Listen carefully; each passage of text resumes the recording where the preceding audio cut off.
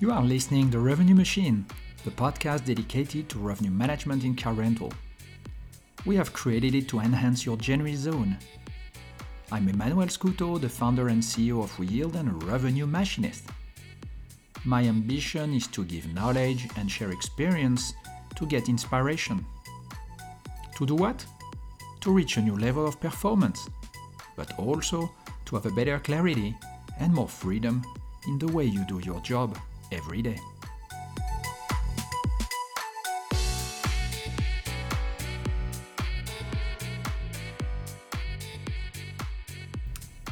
And we are in now. So, welcome to the Revenue Machine podcast. Thank you for having me, Emmanuel. We are in Las Vegas attending the ICRS, the International Car Rental Show. Today my guest is Julian Espiritu. Do I say it correctly? Absolutely that's correct. Cool. The Managing Director of Abrams Mobility Advisor. We met during this event and we have been preparing our speech together because we were on stage doing the one of the session of the presentation talking about how to bring the revenue management in car rental to the next level. We were with Michael Mayer from Right Highway, and Julian was our moderator on stage. We had some fun because we wanted to make a live poll, you remember? Yes. I think everybody's a little bit nervous too, right? Yes, and it didn't work. Yes. So we had some technical things, but okay, But it worked out. That's the live. When we do live, sometimes Yes. we have some elements like this. Julian has more than 30 years of experience in car rental. You have been one of the, I don't know if it was the founding crew of Zipcar, but at least you were really working a lot on Zip. I was one of the initial founding executives. So there was 8 of us that actually founded Zipcar. Okay. Back in 2000. So it's still the car sharing leader in US? It certainly is, yes. Okay. Yes. And so you are also a consultant dedicated to mobility, I would say, in general. So we are going to discuss about how you launched this business, the car sharing. I know it's a pretty interesting topic, which is progressing. However, I don't know if it is progressing that far. How resilient is the regular car rental business? I know Turo has been, last year, remember at the iSeries, we talked about a lot of Turo. I don't know if it's exactly the same. So it would be interesting to get your feedback, and also how you see the car rental in general, your point of view, the expansion of the business. We saw many things that happened in the recent years with the COVID. Yes. And eventually that will give to the community some learning on how the US market work and how it may impact the future of the car rental in the rest of the world. So welcome, Julian. I leave you the microphone. Can you introduce yourself? Hi, my name is Julian Espiritu. I'm currently the Managing Director of Abrams Mobility Advisors, a division of Abrams Consulting Group. It's been around for about 40 years now. We founded the firm back in 1982. Arguably, we're one of the leaders of advisory firms to the car rental industry, mobility industry, and travel industry. Okay. Yeah. Our founder's name is Neil Abrams. He's the one that founded the firm. He was an ex-executive at Hertz. So he was traditionally a car rental guy. And so am I. Yeah, so you have a kind of DNA which is mostly oriented, or is originally coming from car rental. Exactly. I mean, I started my car rental career as a rental agent during my college years. So I worked as a rental agent for Thrifty Rent-A-Car. To pay your studies, yes, or have a little job? During the summer, I was a rental agent in I was about to say Zipcar. In Thrifty Rent-A-Car. That was my first actual experience in the rent-a-car business. Actually, probably that's when it caught my attention, right? And fast forward, 40 years later, I'm now the Managing Director of Abrams Mobility Advisors. And at that time, when you started your car rental, let's say, activity, what was the idea of your job? What you wanted? What were the studies you were doing? What kind of job you wanted to make or to do? No, I mean, I basically went into the car rental business as a way to earn a living or an income to support my partying in college, right? And then had some ancillary funds to go out with my friends. Initially, that's how it started for me. It was something to support my extracurricular activities, so to speak, right? So, but when I started working in the summer, when I graduated from St. John's University, right? I was wondering, with a business major, I was wondering what was the next step. So, since I knew a lot of the car rental business through working with Thrifty, I was fortunate enough to get a position with Budget Rent-A-Car at that point. Yeah. So again, I was a rental agent at Budget Rent-A-Car, excelled to an operations manager for the city of New York for Budget Rent-A-Car, and eventually went into the corporate sector, which I was the vice president of the Eastern region for Budget Rent-A-Car. So that was my starting career in the rent-a-car business. How long did you stay with Budget Rent-A-Car? I stayed with Budget Rent-A-Car until about 1996. So how long was it? So I started my car rental career in 1987 with Thrifty, and evolved several years with Thrifty. After I graduated from college, eventually went on to Budget Rent-A-Car. Got promoted several times, became the regional vice president of the Eastern region for Budget Rent-A-Car. Then I left Budget Rent-A-Car, and because I saw this, believe it or not, I saw a TV program with Robin Chase, the founder of Zipcar, okay, on a Today Show. Oh, yeah, okay. In 1999. Mm-hmm. And I remember this because it was a green Volkswagen Beetle. Right, that was actually the brand car of Zipcar. And I said, what a terrific concept. So in the late 90s is where the internet was just coming into focus. It's coming into the market. If you remember the 56K modems, right? So internet you was... have to wait like the beep. Yes, yeah, beep, beep, beep, beep, beep. Then you can connect. Yes, or, AOL with You Got Mail, right? So when I watched Robin present Zipcar on the Today Show, I said, this is the future, for me, at the time, I said, this is the future of car rental, right? And what she described what Zipcar was all about. So her positioning of Zipcar was, their slogan was wheels when you want it. So basically, her approach is not towards the car rental side. Her approach is car owners. Mm-hmm. So the concept of Zipcar at the time was, why own a car, especially in a urban environment like New York City as an example, where not only your car payment, but your payment for parking the vehicle in a garage could be quite substantial, right? So, and also there is a lot of offers for public transport, so you maybe not need a car during the day, eventually for weeks or for vacations, these kind of things. So it's even more expensive because you don't use it. Exactly. So they actually conducted a study. Right? Zipcar conducted a study. If you really look at especially in an urban environment where you use your vehicle, like in a city like New York, you predominantly use mass transit to go to and from work, right? So the vehicle's predominantly parking in the parking garage, I would say 80% of the time, right? Then people would probably use the vehicle only in the weekends to get out of the city. So if you look at it, in reality, they probably use the vehicle 20% of the time, mm-hmm. and the balance, the vehicle's parked.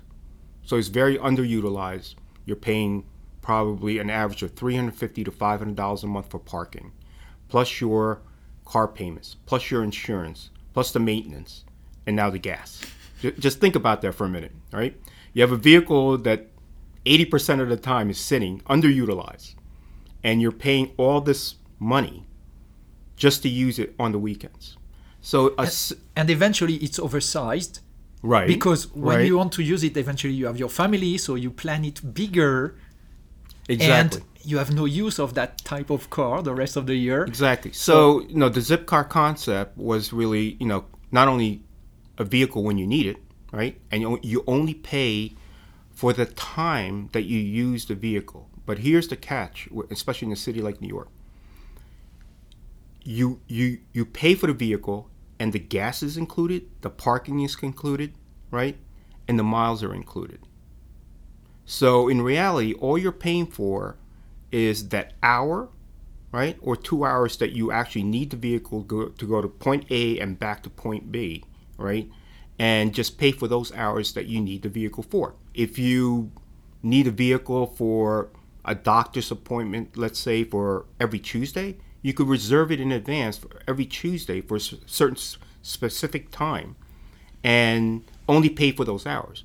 Or if you only need a vehicle just to go away for a holiday weekend, right, and never use the service again, you only pay for that weekend. But just imagine this. You have access to hundreds of vehicles anytime you want, but without the responsibility, the financial responsibility of car ownership.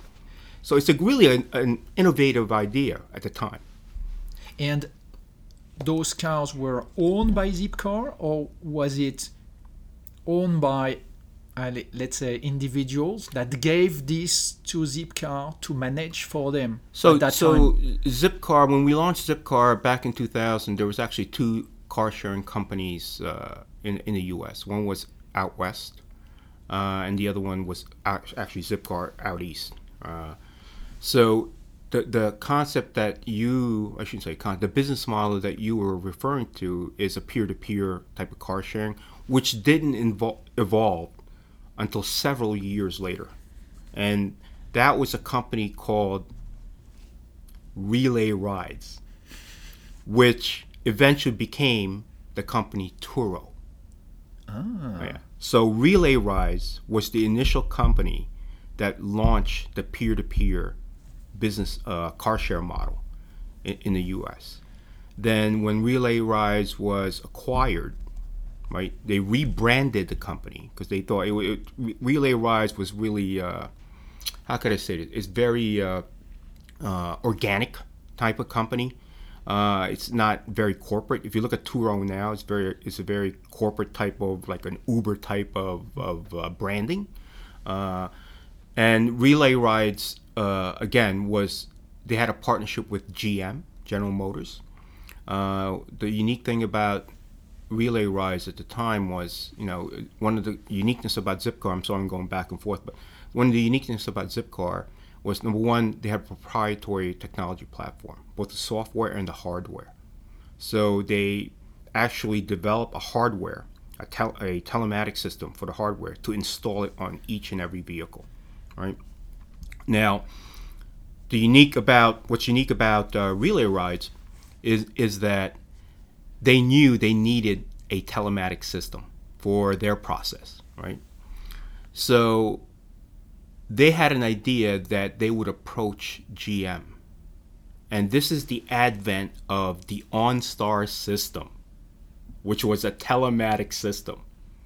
So it eliminated the installation process, the development or purchase of a black box or the telematics system. It's already installed on the vehicle. So what they did was they partnered with GM, and every OnStar customer had the ability to enroll their vehicle into the Relay Ride system, right? Because they had the OnStar. Okay. And that's how they accessed the car. Ironically enough, you fast forward several years later, when Relay Ride was rebranded as Turo, they eliminated that process of a telematics process, right? So it became a key exchange now, right? So they actually went backwards a little bit. The reason why they did that is they wanted to enroll other cars other than GM products. That's the reason why they did it. So they And wanted they didn't want to limit to a specification linked or of the make a model. telematics. Right. So what they wanted to do is really open it up to the public, right? So whether it's a Toyota, whether it's a Ford, or whether it's a GM product, you're able to list your car into Turo. That's the reason why they got rid of OnStar. Okay. So the actual agreement between OnStar and Relay Rides was it's strictly with GM products that has the OnStar telematics system. So in order to scale the model, you had to make it open to any makes and model, and that would give you a bigger audience. So it means that if we go back to early 2000, for Zipcar, you had also a technical issue to make sure that the car can be accessible, open. Yes. Because there was no key exchange at that time. No. Zipcar was the very, very first car share company, right? Both in Europe and the U.S. It's the very first car share company that had or developed a telematic process. That can be installed in any car. In that case, it was bypassing the onboard system. Correct. From the car manufacturer. Yeah, I don't know if how much detail you want to get into in terms of how Zipcar developed their black box, but just understand that effectively they didn't want to be limited like Relay. You said that? Relay Ride. Relay Ride. No. Relay with GM, they right. wanted to be able to have much more supplier, or let's say a broader possibilities. But it's two different business model in that Zipcar was their asset. They owned their assets. Relay Rides did not own their assets. So this was a car owner just like yourself enrolling their vehicle into this platform, into the system, really to mitigate their cost of ownership. Right. That's their concept. Zipcar's concept is we'll provide the vehicle. Get rid of your vehicle, right? We'll provide you a vehicle at any given time you need. And the beauty of it is you only pay for the time that you use the vehicle. Gas is included, parking is included, maintenance is included, right? So that you have the access to car ownership, right, or a vehicle without the responsibility of car ownership. That's the beauty of that concept with Zipcar. That's the way they branded the whole entire company. And the cars were sitting in many places in the city, or it was still located at a kind of station or a kind of hub? That's a great question. So when we first launched Zipcar, the first market we launched was Boston. The second market we launched was New York. And the third market we launched was Washington, D.C. I can tell you each and every market was different, and it had its own uniqueness. As an example, Boston, where we first launched Zipcar, they were thinking of partnering with anyone, whether it's a grocery store, whether it's a gas station, right? Whether it's a apartment building, right? Or a parking garage, right? A parking operator. They took, or someone's garage, or someone's driveway. They would do that. And they also partnered up, which they actually, a lot of other car share companies that followed after Zipcar mimicked this. They always partnered with local municipalities, and there's a reason for that, right? So one of the research showed that for every car share vehicle that you put into the system, it takes away 9 to 10 vehicles off the road. That's the study, right?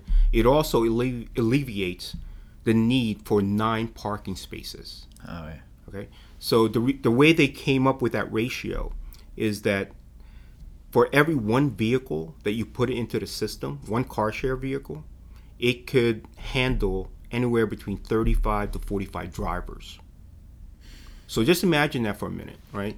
So if those individuals, 35 to 45 people, just got rid of their personal vehicle and just use a car share system, that's a lot of cars potentially coming off the road, especially in an urban environment like New York City, like Boston or DC. But as a revenue management expert, sure. I see a trick here, meaning, yes, they were right in general. However, the need for a car might be the same, like end of the day or mostly weekends. So at a particular point in time, you may reach a kind of demand concentrated to a particular moment of the week or the weekend, and therefore you need still to supply in order to face this issue. You are 100% correct, Emmanuel. Especially I'll give you an example. Perfect example is a city like New York, right? So drivers in New York behave differently from drivers in Boston, as an example. The car share or Zipcar members in Boston, they use the vehicle exactly how the business model was designed, right? For short-term round-trip use, whether it's the middle of the week or weekend, that's what they use it.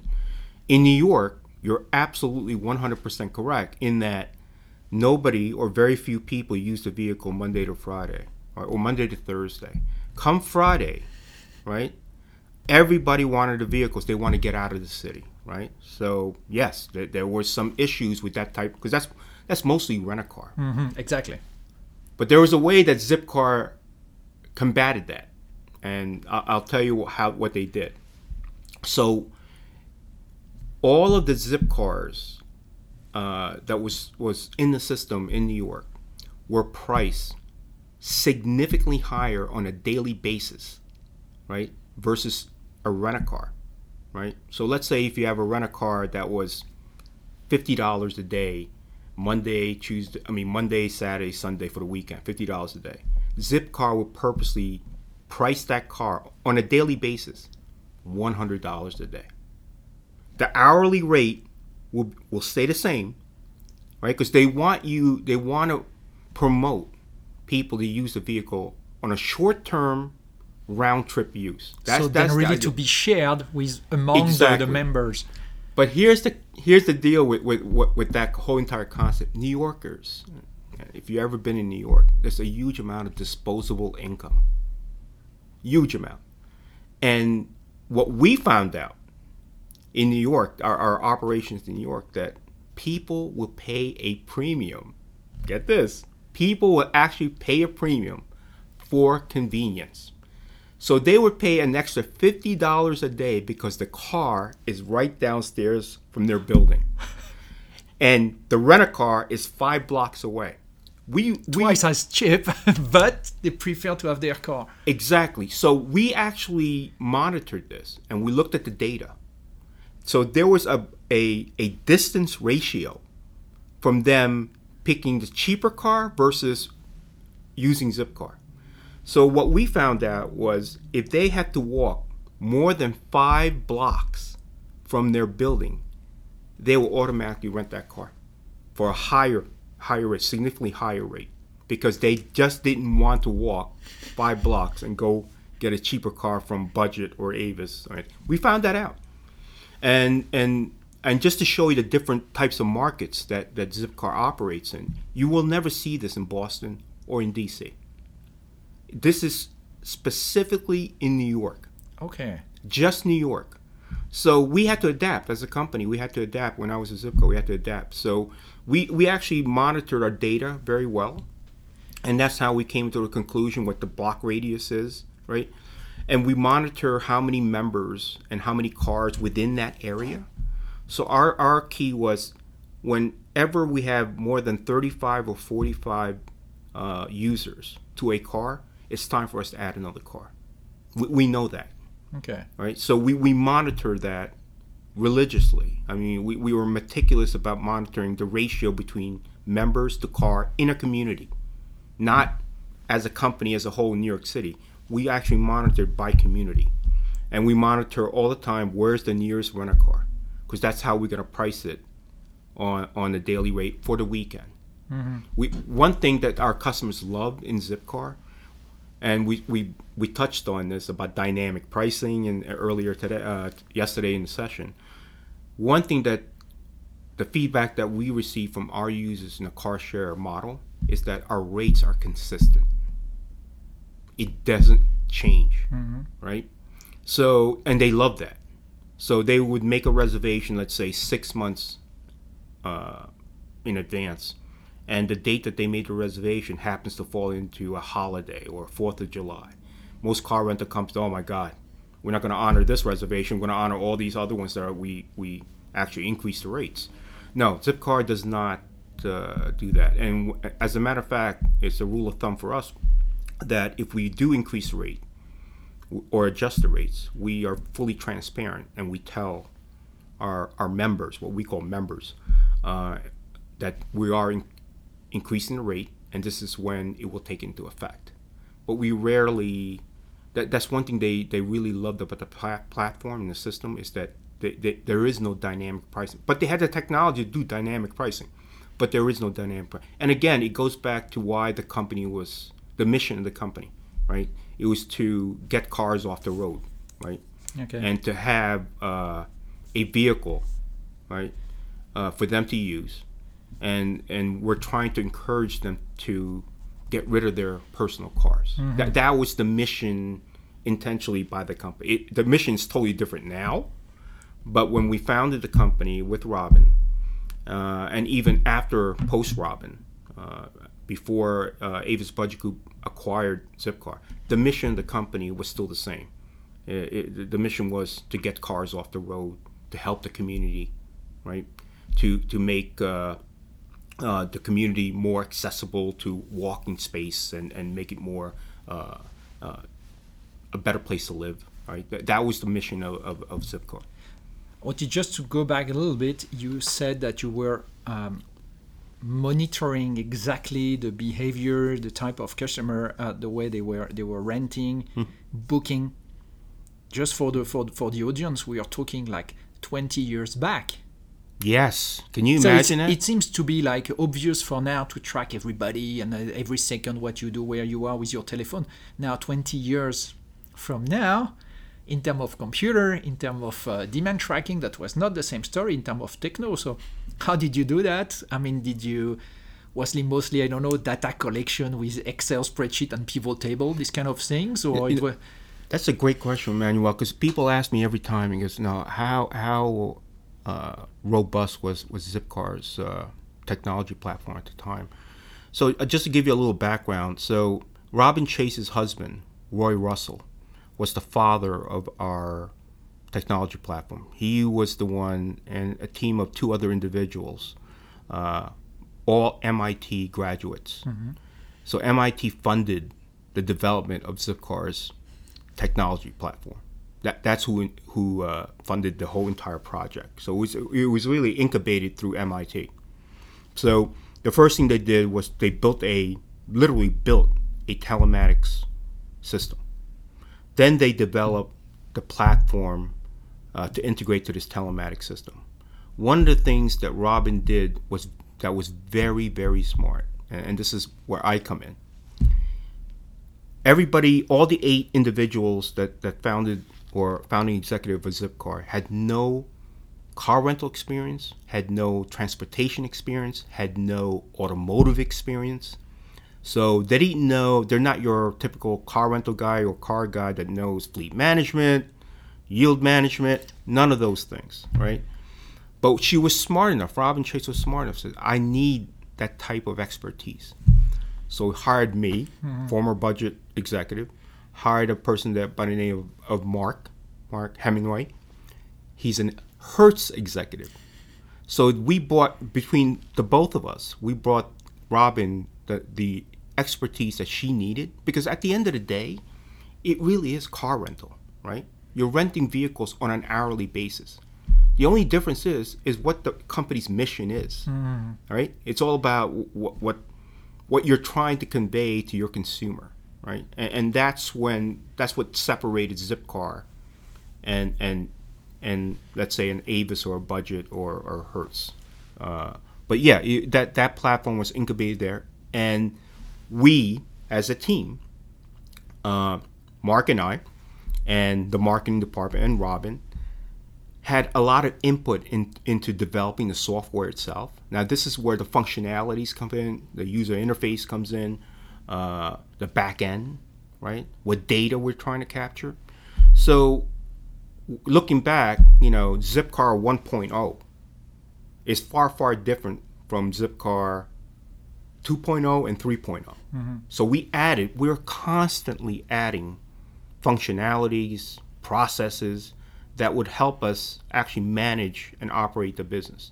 I can tell you, till today, I mean, it's one of the most robust platforms. And I'm a car rental guy, right? I've seen, softwares like Bluebird, TSD. This is very robust. And no, and to answer your question, no, we did not have an Excel spreadsheet, okay, to enter these data into a computer. We actually, they were smart enough. Robin was smart enough. Roy Russell was smart enough to develop it and use technology at the time. And that's what's amazing about this, right? Because if you look at it, you're like, wow, they were way ahead, right? They were. Yeah. So they were using, let the machine capture all the data that we need. Some of them we may never need, but some we may. But they wanted to make sure they capture every data that we can possibly get from any transaction. And we did that. Yeah. I remember I was at that time the VP of revenue and pricing at Europcar International. That was a challenge. We had also some data with Greenway, which is another operating system. But yes, that was a challenge to gather, to merge all this data together, try to find the maximum knowledge. How that time, I don't know where we are, like 2005 or maybe the beginning of the mobile with 2007 and 8, how the competitors, like the regular car rentals, saw this. Were you treated like, okay, that's let them play on their playground and okay, they are nothing? Or where they say, oh, there is a new business, they are growing, they are expanding in the US? In the beginning, I think the car rental companies viewed us as not a threat, right? Especially the legacy car rental companies, they didn't view us as a threat whatsoever. We're very small. In terms of their size, we're relatively, even an independent, we're very, very small. Zipcar was launched with nothing but angel investors at the time. VC money didn't come in, and that's when really Zipcar took off, when VC funding came in.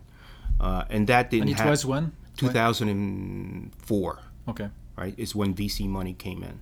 And that's when really catapulted Zipcar. Because I could tell, I'm the one who launched the city of New York. Right? The city of New York is 8 million people. I launched Zipcar there with 5 cars in the Upper East Side. Just imagine this, right? 5 cars, 8 million people, right?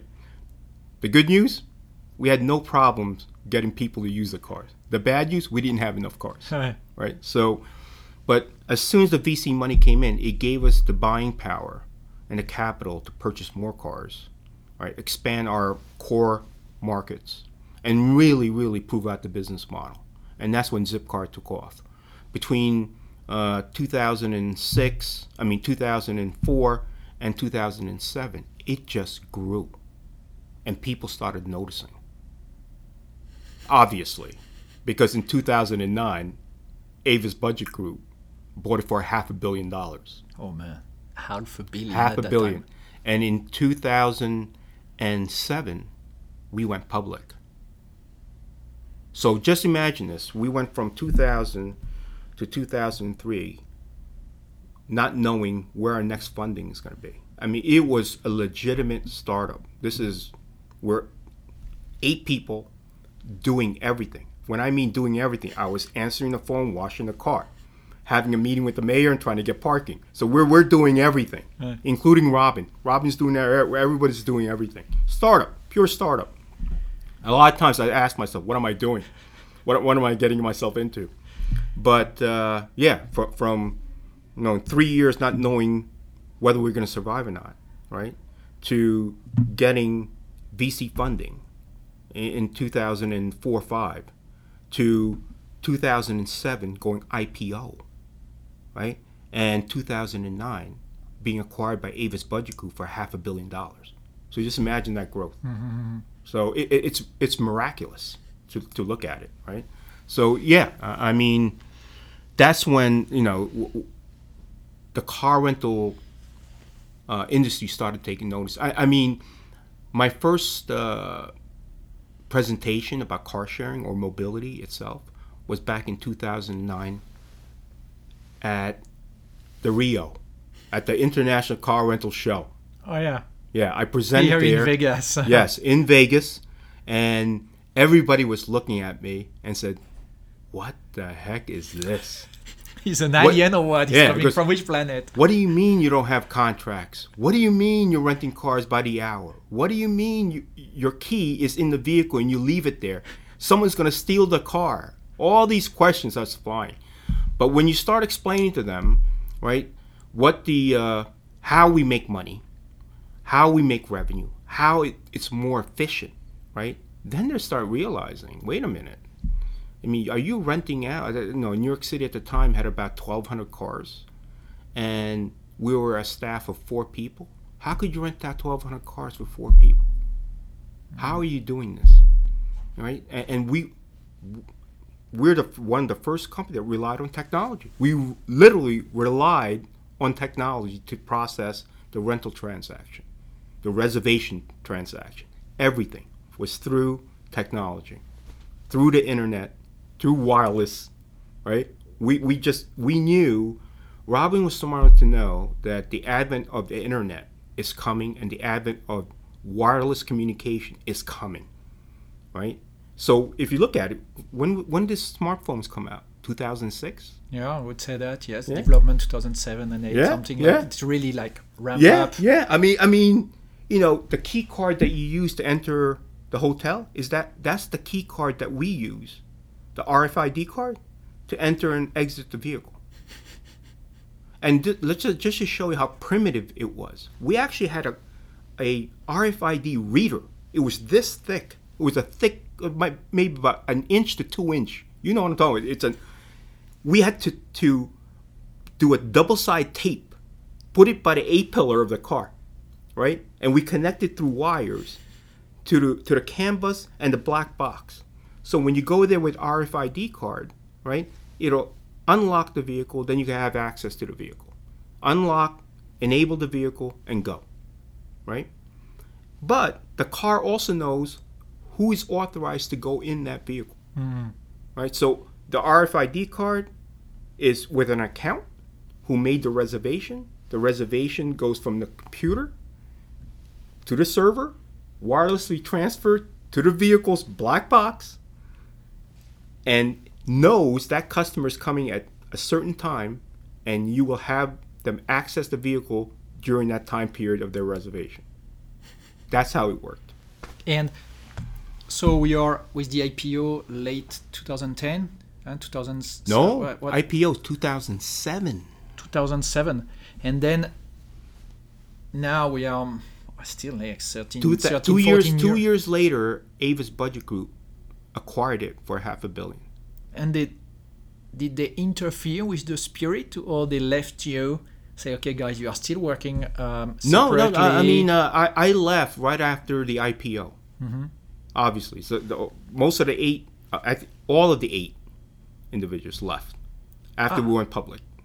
All right. Yeah.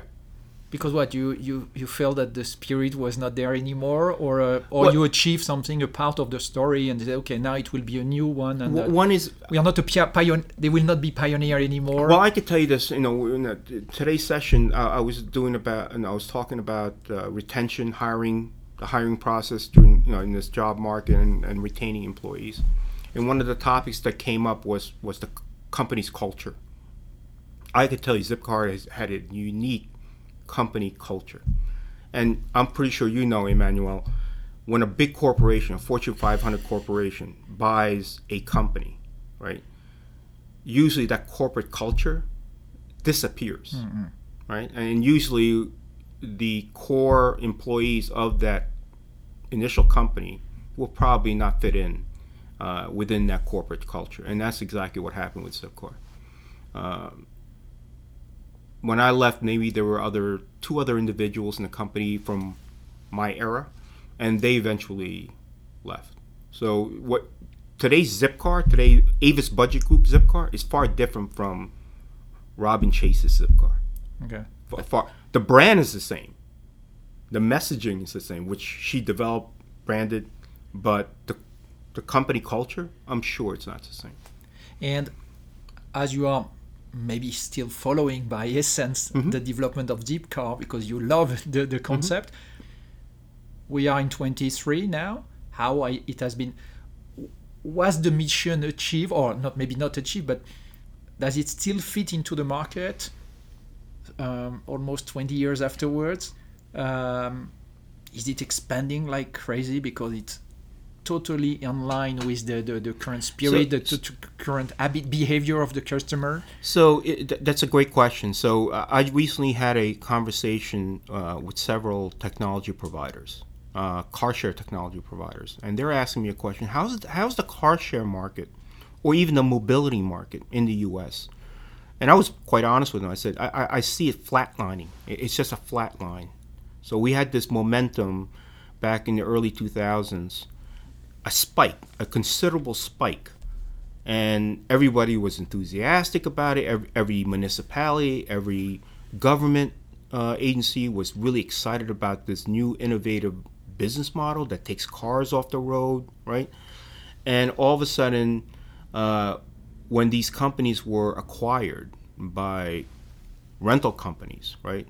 And I'm not trying to knock out the rental industry or anything, but when they were acquired by that, a piece of that mission, that messaging, or the reason why these businesses actually were developed and launched, that kind of went to the wayside, and it became your traditional car rental type of company, right? And they most having it in their portfolio to see how green or how innovative in their approach of the car rental. No, I mean, if you look at which I look at every quarter. I look at Avis Budget Group's earnings. I look at Hertz earnings. Enterprise, whatever information they provide. But when you look at Avis Budget Group's earnings, right, all of a sudden they don't list Zipcar anymore. Oh. Yeah. They list trucks. They don't list Zipcar. Zipcar is part of the car rental revenue numbers or quarterly earnings. So you don't really know how Zipcar is doing. Okay. Right. So, and you're free to look at that, but and your audience free to look at that. It's publicly. Yeah. Oh, yeah. But and also I also told them I think compared to Europe and other emerging markets, car share is on a rise. You would know. You're in Paris, you're in France, and there's a lot of car share operators in Europe, and I'm pretty sure in France, right? So it's in a rise. It's probably a part of life, right? If you look at the United States, it's flatlined. There's no new entrepreneur starting up a car share because it's very difficult here, right? The asset is very expensive.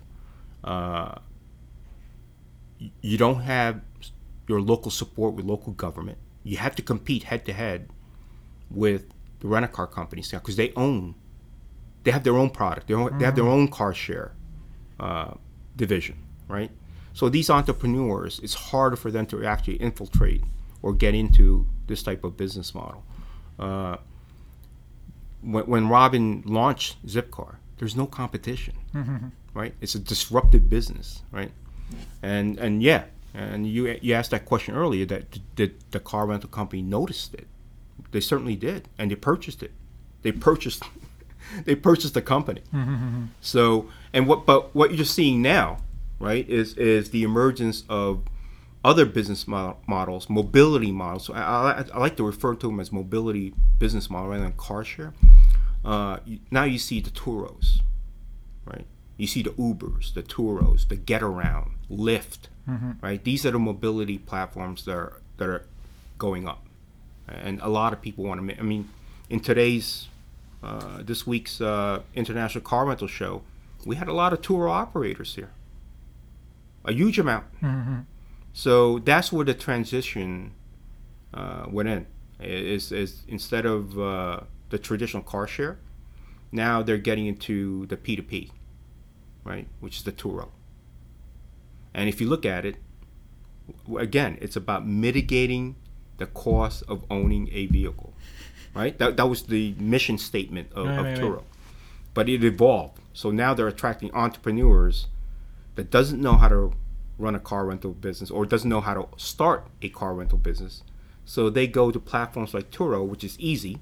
They provide everything, and all I have to provide is the cars. So, but I had to give it with Turo. Turo, for me, if I was contemplating in getting into the car rental business and I was an entrepreneur, I think that's a great platform to test the waters, to dip your toes in the water and say, is this for me? Right? So you could theoretically buy a handful of cars, 5 cars, put it into Turo, really know how car rental works.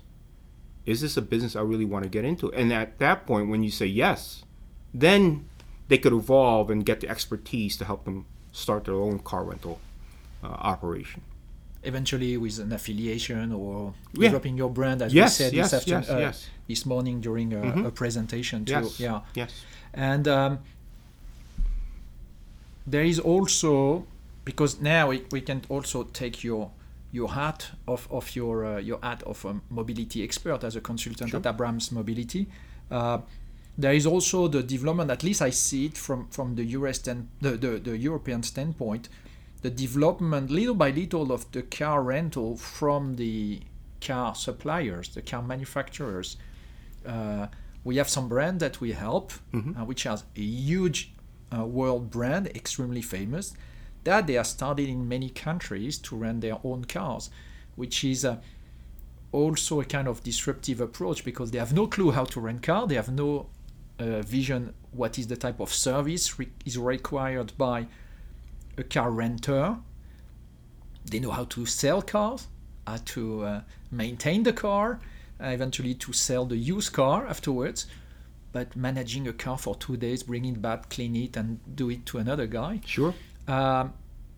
Again, we go back to the techno part. They have access, they have their own device on board, they know all the data because it's like built from the manufacturer, the factory. How do you see the development of this new business as a car rental provided by the car manufacturers against the regular, the legacy brand? Well, 6 AV Europe car. so if I understand your question correctly, you're speaking more of like a subscription type of... Not necessarily. They are on a really like a regular car rental business. You don't need to subscribe. They put some fleet. We have a client. They have 5,000 cars around the UK. Okay. And they rent their own cars, which is available on the car dealer parking. Okay. They have each of them are a couple of 10s, 20s, 50 cars per location. And I assume, are they using some sort of a technology platform to facilitate that transaction? Or? No, they use it. They rent it really like a typical car rental legacy brand. You know, Oh, they wow. have their own operating system. They have their reservation system, and they do some contracts, etc. They have to learn how to do it. So it's not something that exists yet in US, right? You don't have this. No, we that's why I'm a little bit taken back. I said, is this subscription No, or no. is this a test drive type of scenario? Absolutely not. They have Yeah. their cars, and we have Audi rent. There is a Volkswagen rent a car. There is a Ford rent, a Mercedes rent, and they rent short-term car Directly rental. from the OEMs. Yes. Yes. Yeah, at the dealer location. Well, They have a couple of cars, and they rent it for. again, this is the difference between the U.S. market and the European market, right? So there's different approaches. The OEMs here, I'm talking about Ford, GM, Chrysler, right? They don't have per se, right, a car rental brand. There's no Ford rent a car, right? But the dealerships, right? And I don't know how predominant dealerships are in Europe or They are going down more and more because the brand they want to take Well, over the that's control. what I'm saying. So Yeah. I don't know. They become more agent than dealers. Right. You see. So I don't know if the OEMs in Europe are trying to maybe circumvent and have more of a Tesla type of buying and selling type of process, right? So Tesla has no dealerships, right? So you go to the app, you order your car in an app, right? And You if you come want to, that day. yeah, You pick that it day up. you pick it up and you do all the financing on the app, right? There's no human interaction whatsoever. There's no haggling, right? So the buying experience is very smooth, to the point, and you're done. A lot of people like it. I personally like it, right? But it makes me wonder, right, that are the European OEMs going that direction? Certainly in the U.S., I haven't seen it. Okay. I haven't seen Ford do it. I haven't seen GM do it. I haven't seen Chrysler do it. Those are the big three, right? But what I have seen are their dealerships. They do have rent-a-car facilities that they rent out. So they some of them rent out to the general public. Some of them just rent out to their customer base.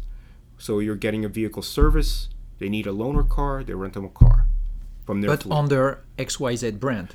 Exactly. They don't use Chrysler, GM, or Ford. And if they have any overflow, they usually use Enterprise or any other legacy car rental company that they have a relationship with. But there are some dealerships that do provide the assets, have a rental department, have a loaner system, and they do rent out these vehicles, sometimes in the public or sometimes just for their customers solely. That I've seen. What I haven't seen is, as you described, let's say Ford renting out 1,500 cars and to the general public. It just hasn't happened here whatsoever. Yeah. So we'll monitor. At least I have some clients that are doing it. I know, and for a long time, that those brands, they have their own site. The only service might be a little bit tricky because they don't have the knowledge how to treat a client. It's not in their spirit to manage a client to their rental and give it back. But still, it's progressing. And the fact that as they have everything related to the data of the car, they know exactly when it's standing, where it's driving, for how long, etc. I was wondering, is it going to, in the next 10 years, taking the place of those big legacy brands, Avis, Hertz, Enterprise? Because if you look at Enterprise, for example, I know that their primary business was extremely good, not being at the airport, but mostly in the neighborhood close to where the clients are. But if you look at the location of the dealers, they are also in the neighborhood. It's very funny. Close to their customer, in fact. Yes. It's funny. You and I are here talking about technology and the role of technology and the advancements of technology, right? We've seen the evolution of vehicles now, where it's accumulating so much data, right, that you could access, which the OEMs can access at any given time, right? More than 23 years ago, we didn't have this technology. The cars itself didn't have. Zipcar had to develop that technology, right? Today, you buy a car, the technology, even more technology than what Zipcar created, is in the vehicle itself. You could buy the car and it's in there. Managed by the car manufacturer. Yes. Now, I've been going to these sessions. You've been going to these sessions. We've been talking about how technology has evolved, why rent-a-car companies and rent-a-car franchises and independent car rental companies are resistant, right, to these advancements, or are not utilizing these advancements in technology. And I tend to agree with you. So, sooner or later, you're absolutely 100% correct. The OEMs have the data. Sooner or later, they're going to monetize this in some way, shape, or form. And as a seasoned car rental guy, I wouldn't want to see that for this industry whatsoever. But there has to be a change in behavior as an industry, and to embrace technology, not to fear it, not to run away from it, not to put it down in any way, but to really say, how can this advancement in technology really help me? Yeah. And that hasn't happened. And it surprises me because the closest I've seen that happen is when the car share industry, I'm talking about Zipcar, Get Around, all these car share industry, was noticed back in 2007, right? That's when that's the first time I saw legacy car rental companies really took a step back I said, whoa, this could be a disruptor for us. Something could go wrong. And their solution to that was just to purchase everything. Yeah. But I asked you this question. Since that purchase, what have they done? I mean, what have they done with that acquisition? Just imagine, Avis Budget Group bought Zipcar for $500 million. That's a huge amount of money. $500 million. What was the revenue generated at that time? You have $250 million company was. So they bought the company 2 times revenue. Right? It can't be the customer base, because Avis Budget Group outweighs Zipcar's customer base tenfold, right? 20-fold. I would make an argument and say it had to be for the proprietary technology platform, right? Okay, that makes sense to me, right? What have they done with it? Did they implement it in their car rental process? Did they use it in certain ways to facilitate their rental process? They have not. I mean, but meanwhile, the automotive industry is advancing. Absolutely. So something's going to happen. I know, unless we change our behavior. And that's super important what you just said. Look at the system used still by Avis. It's called Wizard. Wizard, yes. Developed in 90s. Look at Greenway from Europcar, developed in 93, 94. TAS from Hertz. Those systems are prehistoric. When you took 30 years back, in techno, it means prehistoric. It means dinosaur. Now I've heard that Six is launching his new system called Orange, and they dropped Cobra with the problem they had last year. Those guys, they still get all the constraint of the IT, while a kind of like Zipcar use it to enhance, to really support their development. And for them, they are always constrained by their system. And it's like they are all afraid to open the trunk, to see how basic is the tool. But you have to do it. But let me tell you, I mean, that's a great point, because I thought when Avis Budget Group bought Zipcar, this is my personal prediction at the time. I said, oh my God, Avis Budget Group is going to bring the car rental industry to the 21st century. That's exactly what that's the first thing I said. I said, oh my God, they're going to use Zipcar's technology, not only implement it, but improve it, right? And use it within their rental company, right? And I thought they're probably going to get rid of Zipcar and make this the new way of renting cars. That's exactly, or the new way of running a rental car business. It never happened. I was surprised. I was shocked. I was like, what happened? This is 2009. Just imagine that, right? We're more than, 13 years, and nothing has happened. Absolutely. And there's still the Wizard system. They were using that when I was working for them. That's amazing. That's for me, it's hard for me to fathom, and it's hard for me to understand why an industry like the rent-a-car industry, where you see, and we're part of the travel industry, where you see airlines adapting very, very quickly. You see hotels adapting very, very quickly. You see hotels here where you don't even have to see the people on the counter. You just go to a kiosk, do your thing, and go. I don't understand why everyone's adapting and changing with the market conditions and the conditions around you. And the rent-a-car industry refuses to do it. My personal vision is it's a question of fear. They are afraid to eventually drop everything and say, okay, we need to start from a blank page in order to rebuild it. And I totally agree with you. They had this opportunity with Zipcar when they bought it to say, okay, guys, let's study and let's try. If you look at the way the Project One, I think it's the new system, the legacy system developed. They want Hertz is planning to develop. How long are we talking about? 4 or 5 years now? Let me give you some and still not. Yeah, but let me give you some background with Hertz and Enterprise, because they actually bought technology companies that was former clients of mine. Okay, I'll start off with Hertz. So when I left Zipcar in 2009, 2 years after I left Zipcar, 2009, I developed a company called Mint.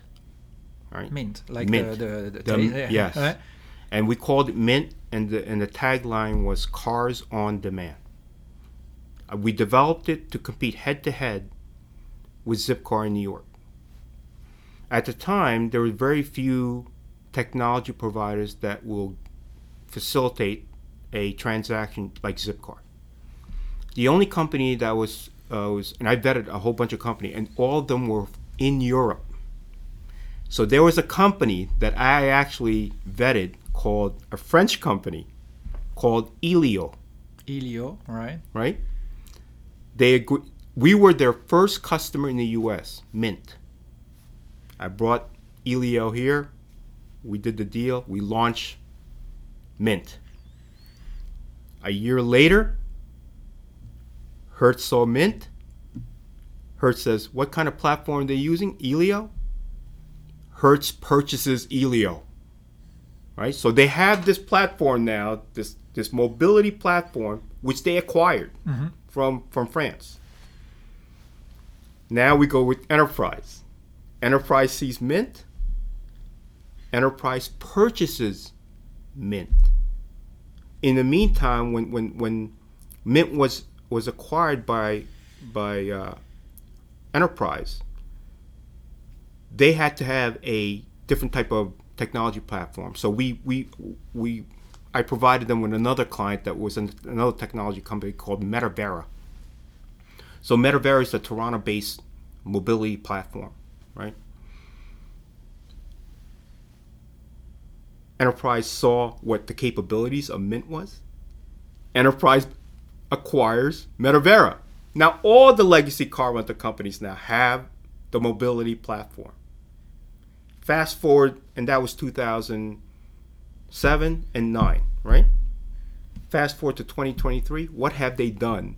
The three legacy now, we're talking about three legacy car rental. What have they done with those platforms that they purchased and acquired? Nothing. They're still using Wizard. Hertz is still using the same platform. Enterprise is still where they are. So I said personally, it's a question of fear. What do you think for you? How do you explain? Are they like short-term managed because of the power of the stock exchange, or the investors that they just want to take their money back after 4 or 5 years of investment, and then they don't care about investing too much because it's significant amount of money. They have to rethink about everything. But how do you explain that? I mean, I'm sorry, and as you said, in a travel environment that is changing super fast, airline, they made their revolution. Hotel also, they took the control back of their distribution. That's huge. Even though booking is super big, still they develop Hilton, Accor, all these guys try to really connect their customer directly. I can tell you this. One of the reasons why, and I thought this was a compelling reason. Those black boxes, the telematics system, they're not cheap.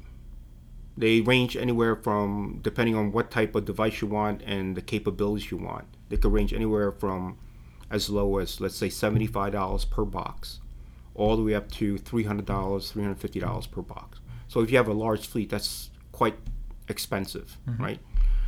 The good thing about those boxes is you could reuse them. As you defleet, you could install it to another vehicle and refleet it, right? I would take that as an issue or a barrier for why you didn't transition to this type of technology platform.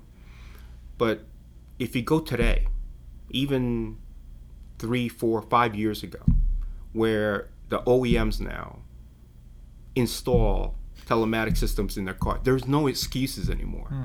I mean, what I don't understand with the car rental industry is why aren't they using the technology that is in the vehicle? Right? The vehicle tells you where it's parked. The vehicle will tell you where it's a service needed. The vehicle will tell you fuel levels.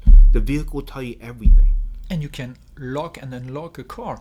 I have a friend who left his Audi car for maintenance in the body shop and the mechanics, the guy left the key into the car, so it was locked. Right. And so he called the customer, say, "Sir, I'm sorry, I've locked the car. You can unlock it." I say, "Man, I'm 50 kilometers away." Right. "No, it doesn't matter. Just ring this number, enter in your profile, and you will be able to reopen the car." Exactly. I mean, this technology has been available for at least more than a decade.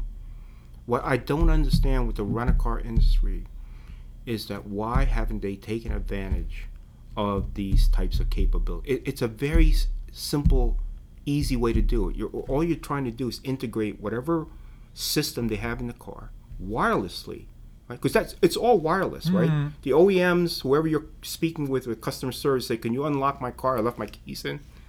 They're doing it wirelessly, right? It's a command, but it all comes out of the telematics system in the vehicle. What I don't understand with the rent-a-car industry, why aren't they taking advantage of that?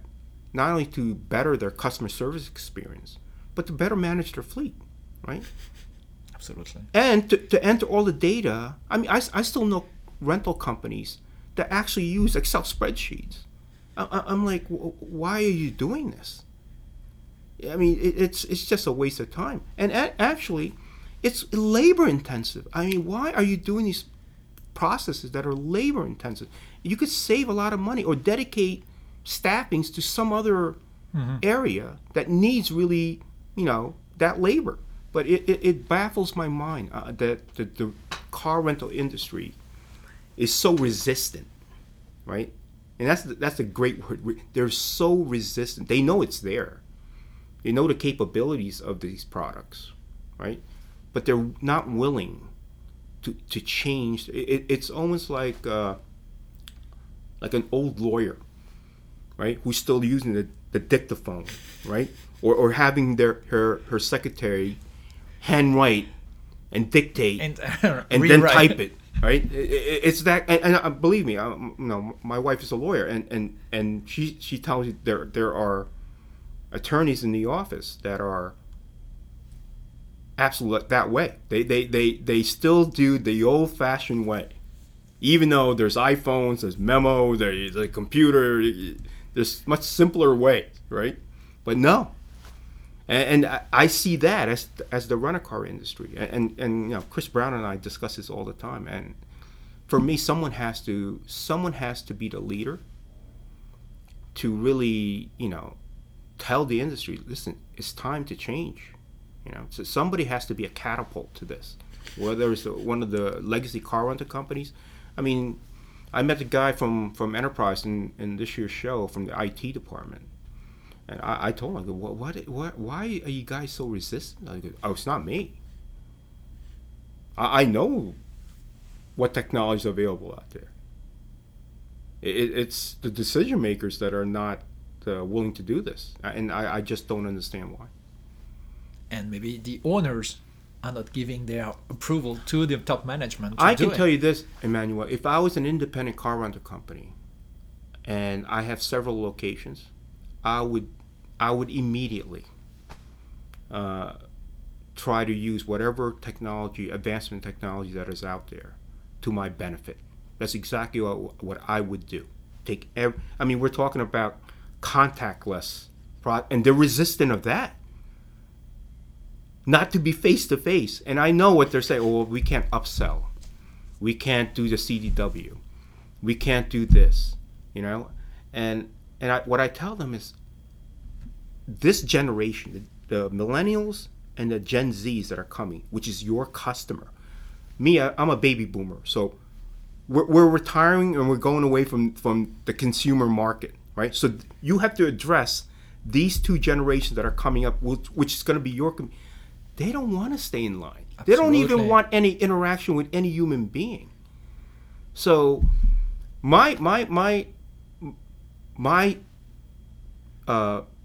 recommendation to them is, listen, before it's too late, you need to start, because it's going to take time to adapt and it's going to take time to evolve in this.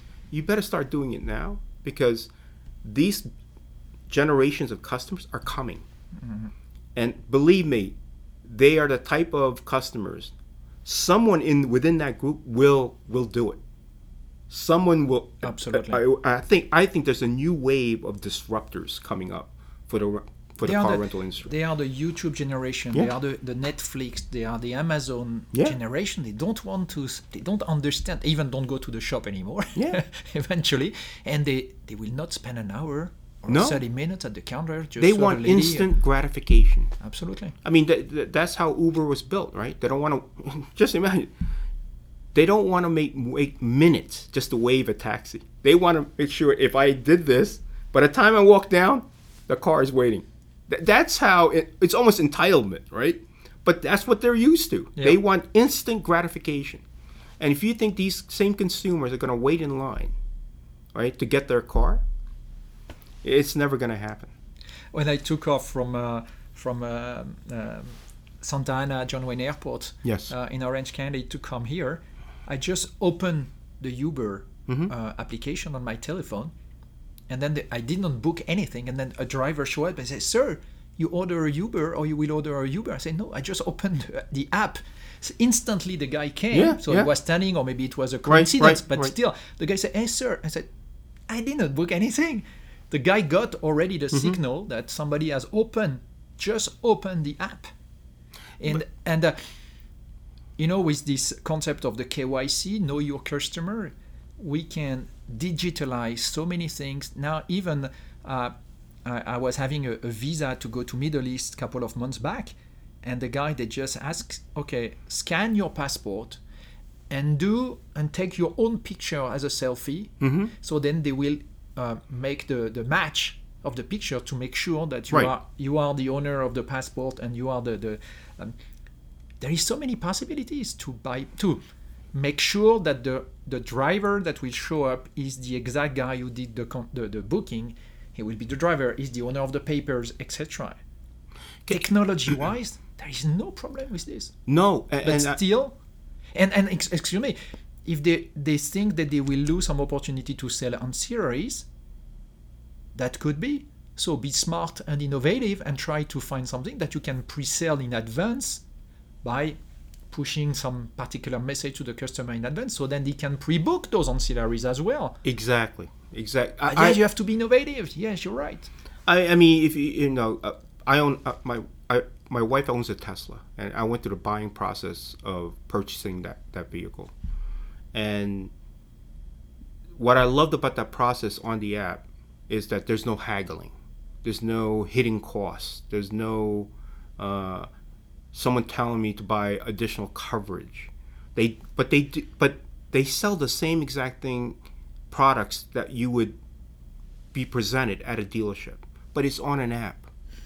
So in a way, I'm not intimidated in any way by some individual trying to force me to buy something. It's clearly my decision, right? And I could make an argument that I'm more receptive in maybe purchasing that, right, than I would this person trying to pressure me in purchasing that. And I found myself on the app. While I was on the app, I started purchasing things for the car I probably wouldn't have purchased because it was listed there. I was like, it was comfort of my home. I was like, okay. And I thought the buying process of that vehicle was so nice. Yeah, well. Right? I didn't feel like I had to go home and take a shower, right? Because I felt so dirty by the salesman trying to force me to do these things. I didn't feel like this person was cheating me or something.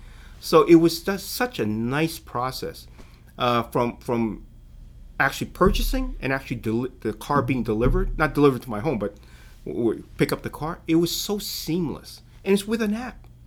And if you look at the generation that are coming up, again, this generation, that's what they're used to. Mm-hmm. Everything's with a device, right?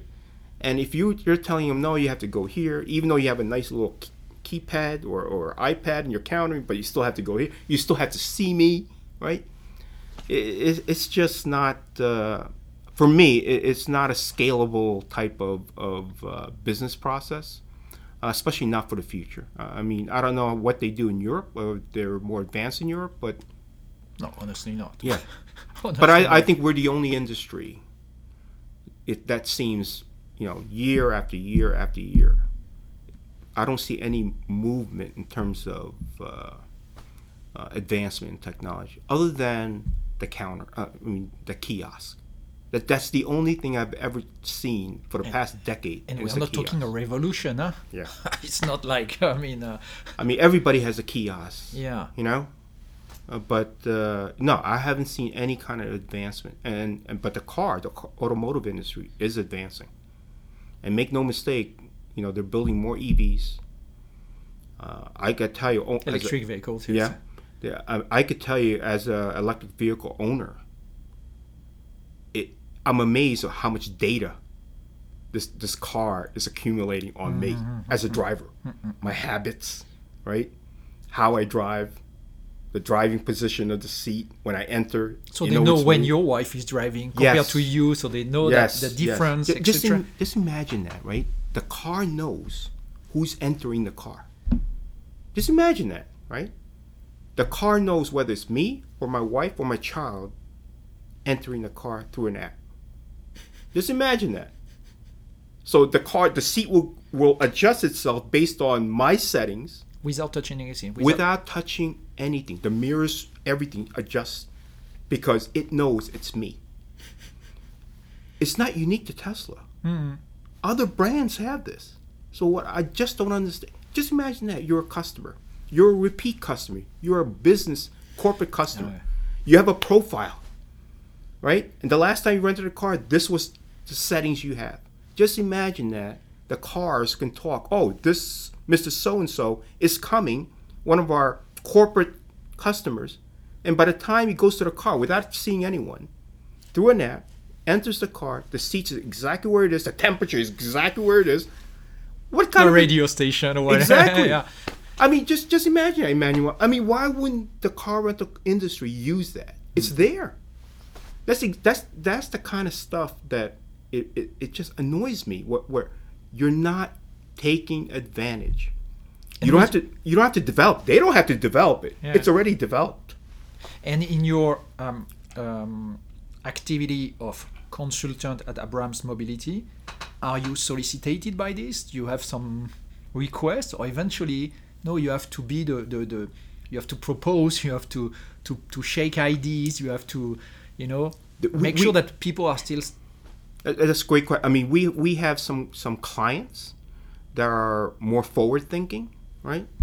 I can tell you the car rental clients that we have, when we talk about these types of processes, they're very skeptical of everything.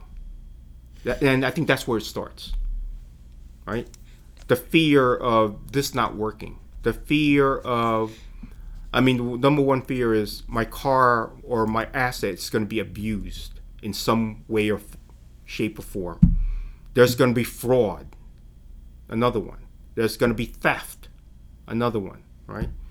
And I always tell these individuals, listen, I launched Zipcar more than 23 years ago. Right?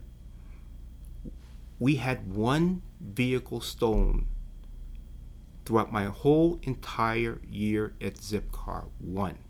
And it wasn't even stolen because you know why? We knew exactly where the car was and we shut it down. So it's not really stolen. We knew exactly where it was parked. We pressed a button.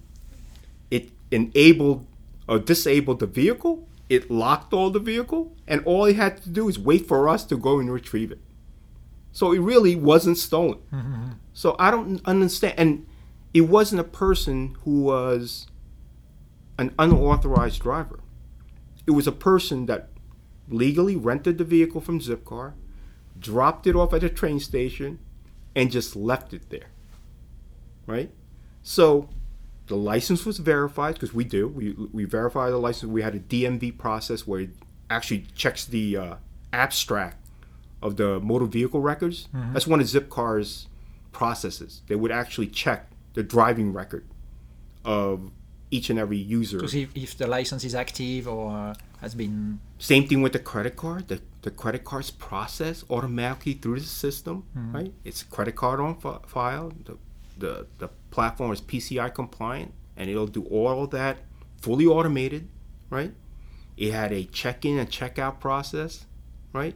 And even now, today's Zipcar, has even cameras sometimes, or use their phone to actually do the vehicle inspection and submit it.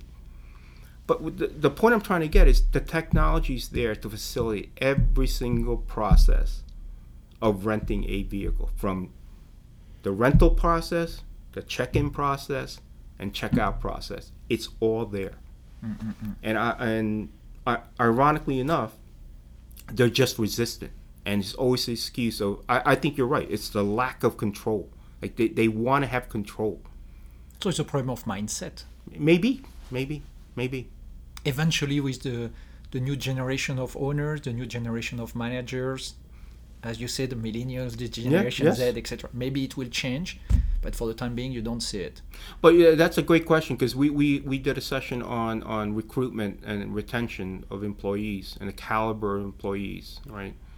And a lot of people in the room were saying, you know, the caliber of employees that we're hiring are not really the type of individuals or candidates that we want to working for our company.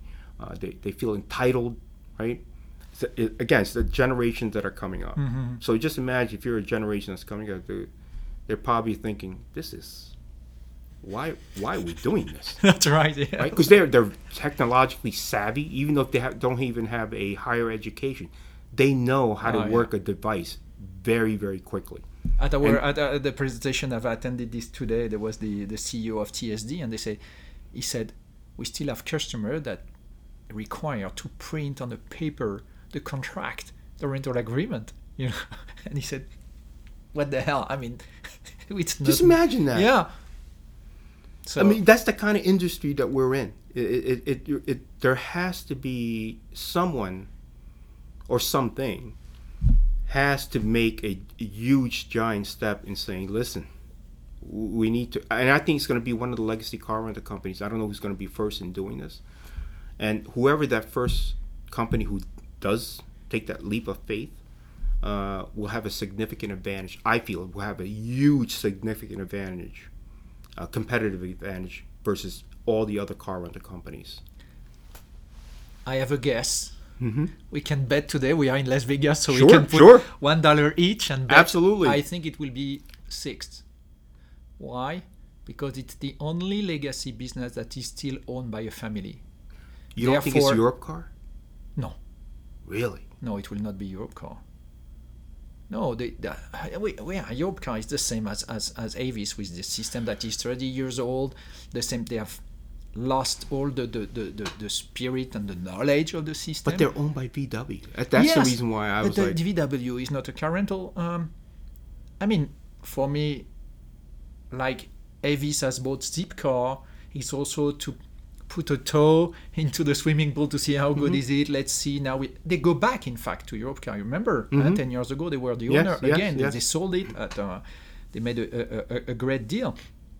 But for me, the difference is that Sixt is still owned by Mr. and Mrs. Sixt, and the sons are also now the top executive of Sixt. So they have the time, you know. They are not driven by the stock exchange. They are investors that are always trying to get for 5 years the money back, blah, blah. All the others, no, I think maybe Enterprise are still owned by a family, no? Oh, yes. Okay, so it could be. Yes, could be also Enterprise. But for the others, I don't believe. Well, my prediction is this, right? I think I agree with you, and I'm also going to add, I think it's going to come from Europe. It's not going to be the legacy car rental companies in the United States, even though they have all the tools and assets to do it. Literally, they have the technology, they have the assets to do it. They don't have the will to do it. But I think it's going to come out of Europe, and that will change the whole entire environment of the car rental industry. Whoever does this first, it will be a European company. But they're all going to play catch up, right? And I think, given what's going on in Europe, how forward-thinking Europe is, how they embrace mobility, right? Not just car sharing, but every mobility type of business model. I think the car rental company that's going to revolutionize the industry is going to come from Europe. I'm 100% agree with you there. Whether it's going to be 6 or Europe car or someone else, I don't know. But it's definitely going to come from. It's not going to be the 3 here. Okay, interesting. Yeah. So it's a bet. Yes. I said 6. You I'm said not- eventually Europe car because I say of Europe Volkswagen. car, so Okay, we'll that's see. good. Okay. And the real only reason why I say Europe car because they're owned by VW, and VW I know is very forward thinking in terms of not only technology but advances in the way even purchasing and buying a vehicle. They're making a trend. Well, all these OEMs are making transitions, as you can see, right? Oh, did you watch the Super Bowl, the football, American football Super Bowl? Did you notice? What did you notice about the commercials in the commercials in the? Honestly, I don't remember. So the Super Bowl here is very big. Yeah. right? And So the commercial part is the commercial, extremely important. That's the time of the year. right? So did you notice anything in those commercials? Not really. I'm not American focused enough, maybe. Every single OEM, right, car manufacturer, had not one single gas vehicle in their commercial. Not one. Everything was about technology and EVs. Every single commercial from every OEM. That is compelling because they weren't selling combustion vehicles, gas-driven vehicles. And that I immediately noticed that. I said, oh my God, they're all EVs. So the OEMs are making a change. Whether you like it or not, whether you like EVs or not, it's coming. And actually, that's one of the reasons why I personally purchased an electric vehicle. I told my wife, we usually keep our cars until it dies, right? So I said, we're not buying another gas vehicle. We're going to go EV. After owning a gas vehicle for decades, we said, no, we're going to go EV this time. And I was fully committed. I installed a charger in my house. I'm fully committed now, right? But as soon as I did that, and ironically, I bought my vehicle before the Super Bowl. I'm sitting there on my couch, and every GM, Ford, Chrysler, EV, even how Americans love these big pickup trucks. And SUVs. The Ford Ram or whatever. F-150, the Ram. All EV vehicles. Pickup truck, EV vehicle. All the luxury brand, EV vehicle. I'm like, I guess we made the right decision. So, right. In Europe, I mean, at least in France, that's the same. All the commercial we see for the OEM are EV vehicle. I'm still a bit skeptical. This transition has been so quick, so strong. I don't know if the model behind, which is to produce electricity and to manage the end of the batteries, will be sustainable, is prepared. Can we handle all these electric vehicles? That's for me still some questions that needs to be answered. In France, we are still battling with some nuclear plants that cannot be all active at the same time. There is a lot of renovation, and so it means that I think we have 2/3 of the stock which is active. And renovating a nuclear plant is not like renovating your house. It's a little bit more complex. True, yes. So it takes time. You need some resource. You need some expertise. So in Germany, they do it with cork. You said that coal. They stop the nuclear plant, and they are back to coal. The Yes, coal. Yeah? Yes. Very pollutant. So I mean. I don't know. I still doubt that this transition have been so fast, so pushed by governments. I don't know if everything has been prepared, and maybe we'll have some in 5-10 years from now, some difficulties. I don't know. Lithium, which is mostly managed by China, produced, Well, in that respect, I totally 100% agree with you. I think there's a lot of infrastructure that needs to be built around EVs. One is disposing of these EV battery after its life, right? They have to have a solution or at least a plan and how to get rid of these batteries that are highly pollutant, right, or combustion. The infrastructure of charging right, is an issue, right? I mean, one of the speakers today said he has an EV, and every time he goes into the vehicle, he has this charging issue that he thinks he's going to run out of power, right? I could relate. The first month, I had that. I forgot the terminology. The issue of running out of power, but now you manage. Not only that, this is what I'm saying. I think the vehicles today's vehicle, whether it's combustion or EVs, it is so, Emmanuel, is so smart. The vehicle is thinking for you. Mm-mm. I'll give you an example. I told my wife, listen, trust the car. But he has 30% charge. Yeah, I'm not going to make it home. Goes, trust the car. Sure enough, when she was driving down the highway and she was about 5 miles away from home, the car goes, there's a charging station at the next light. You could charge now or go home and charge at your convenience. It's telling you have enough power to go home. Or if it's convenient, you want to stop and you could charge now. What did she? She charged. She charged. Yeah. But she wanted to charge in the beginning of her trip because she was such anxiety, right? Trust the car. Now, that's all gone. Her anxieties all goes, I can't believe this car told me, one, I had enough power to go home. And two, if I wanted to, there's a charging station right around the corner. I couldn't believe it. I could not believe it. The podcast is moving, so I have a couple of questions now. Sure. To ask you, which are maybe a little bit more personal. What was either your best success or your worst failure? Usually, the failure is the more interesting because you have learned so much. Do you remember, or is it something that is in your mind? Say, oh yes, that was a very big one, and it will never happen again. I've learned so much. I can tell you this: the biggest, for me personally, in terms of professionally, right, the biggest success I've ever had, bar none, was definitely Zipcar.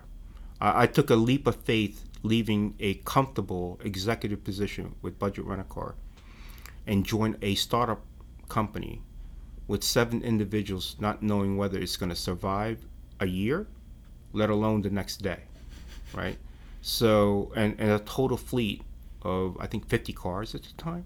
So I'm going with tens of thousands of vehicles to a company a startup. So I took that leap of faith and see it grow from a startup company to a public company, then eventually being acquired for $500 million.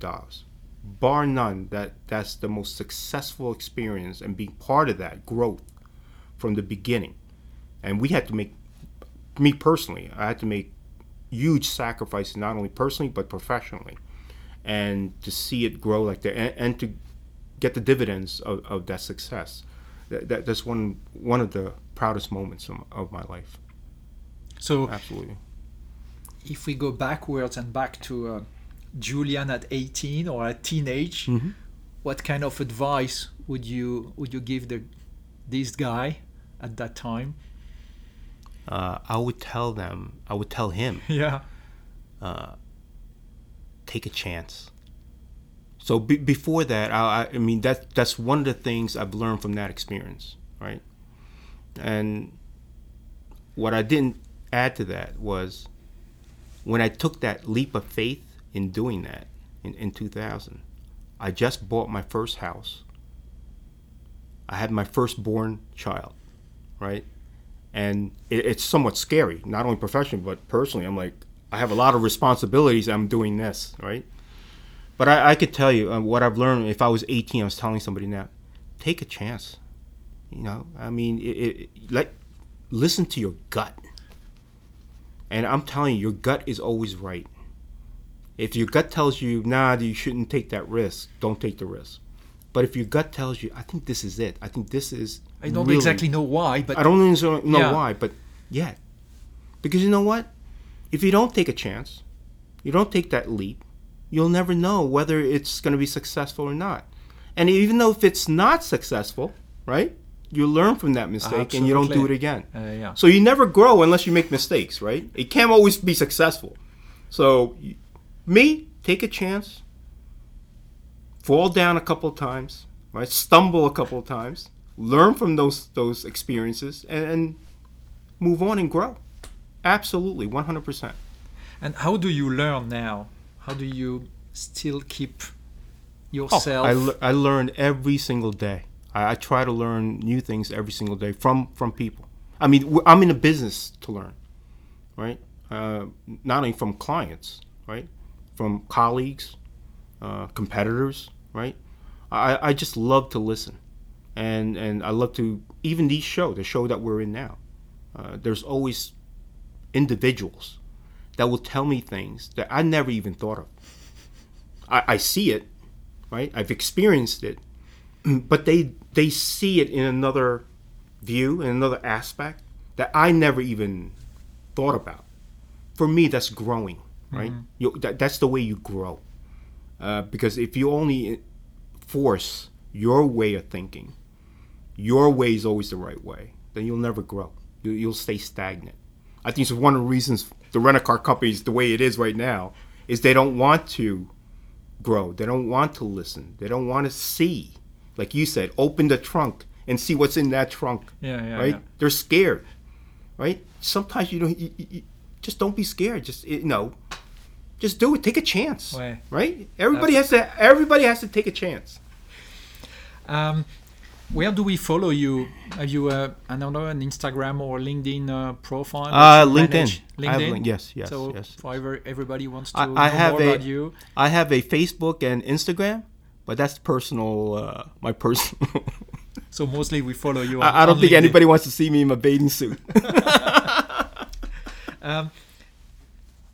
As you know a little bit more the concept of the revenue machine dedicated to car rental, would you have any person in mind that you say, oh, that could be interesting for the community, also to have the testimonial, the discussion with this guy? With you? Yes, with the community, the revenue machine car rental community. If you think about somebody that say, oh, that guy could be so. For this talk, this kind of talk, there's several actually that you should speak with in terms of your agenda for this type of session. If you could find a way to do it. I mean, there's this one colleague of mine, ironically enough, his name is Gabe Klein, right? And I'll tell you why he could be an interesting podcast. And he's on my LinkedIn, so you could invite him to be part of your network, and he knows me. Okay. He ran the Washington D.C. Zipcar in the beginning stages, so that he was also the Department of Transportation's commissioner for the city of D.C., Washington D.C., for Mayor Fenty. That's how he started he actually transitioned from Zipcar, an entrepreneur, then he went to public service, right? After his tenure as the Department of Transportation Commissioner in Washington, D.C., he became the Department of Transportation Commissioner for Rahm Emanuel. I don't know if you know Rahm Emanuel. He was President Obama's chief of staff, who became the mayor of Chicago. So he became the Department of Transportation Commissioner for his administration. After Rahm Emanuel's term in office, he went back to the private sector. Actually, he went to a consulting just like me. Right. After that, currently, right now, he's in charge of transportation and energy for the Biden administration. Currently, right now. And you love his agenda. So his agenda is he has, I don't know how much billions of dollars in his dispose to allocate to certain types of infrastructure project, EV projects, mobility projects, right? He'll be an interesting conversation that you could have, right? He's certainly has the same thoughts and values I do in terms of not only mobility, transportation, right? He's the one who actually promoted in both cities, Chicago and DC, diverse bike share program in both cities. Mm-hmm. He's all about a clean city. He's all about having less vehicles on the road, less congestion on the road. He's all about that. So he would be a great podcast interview for you, because he could talk about it both on a government administrative type of view, and he could talk about it on a transportation or car share or car rental point of view. So I think that's a great conversation that you could have, because regulatory government, right, versus the private sector. Okay. Right? Yeah. Thanks for the lead. Yeah, I appreciate. Yeah. I would like to thank you a lot for having dedicated this time together. You know, we have been talking for the last an hour and 40 minutes. Really? Now. It flew by, Emmanuel. I enjoyed it. I enjoyed this session. So thank you very much. Thank you. Thank you. Have a good end of the ICRS show. Yes. And it was a pleasure meeting you, by the way. Thanks a lot. Thank you. You reached the end of the Revenue Machine podcast. I hope you enjoyed this moment of sharing ideas and tips. Give us a 5-star if you liked it. That's the only way to be seen in the Magma of podcast. You can also forward this podcast to 2 other people you love. Wheel Team is available to help car rental operators who are frustrated by the data they have and the data they would like to have, but also the one who wants to be guided along their revenue transformation process. Contact us. Bye-bye.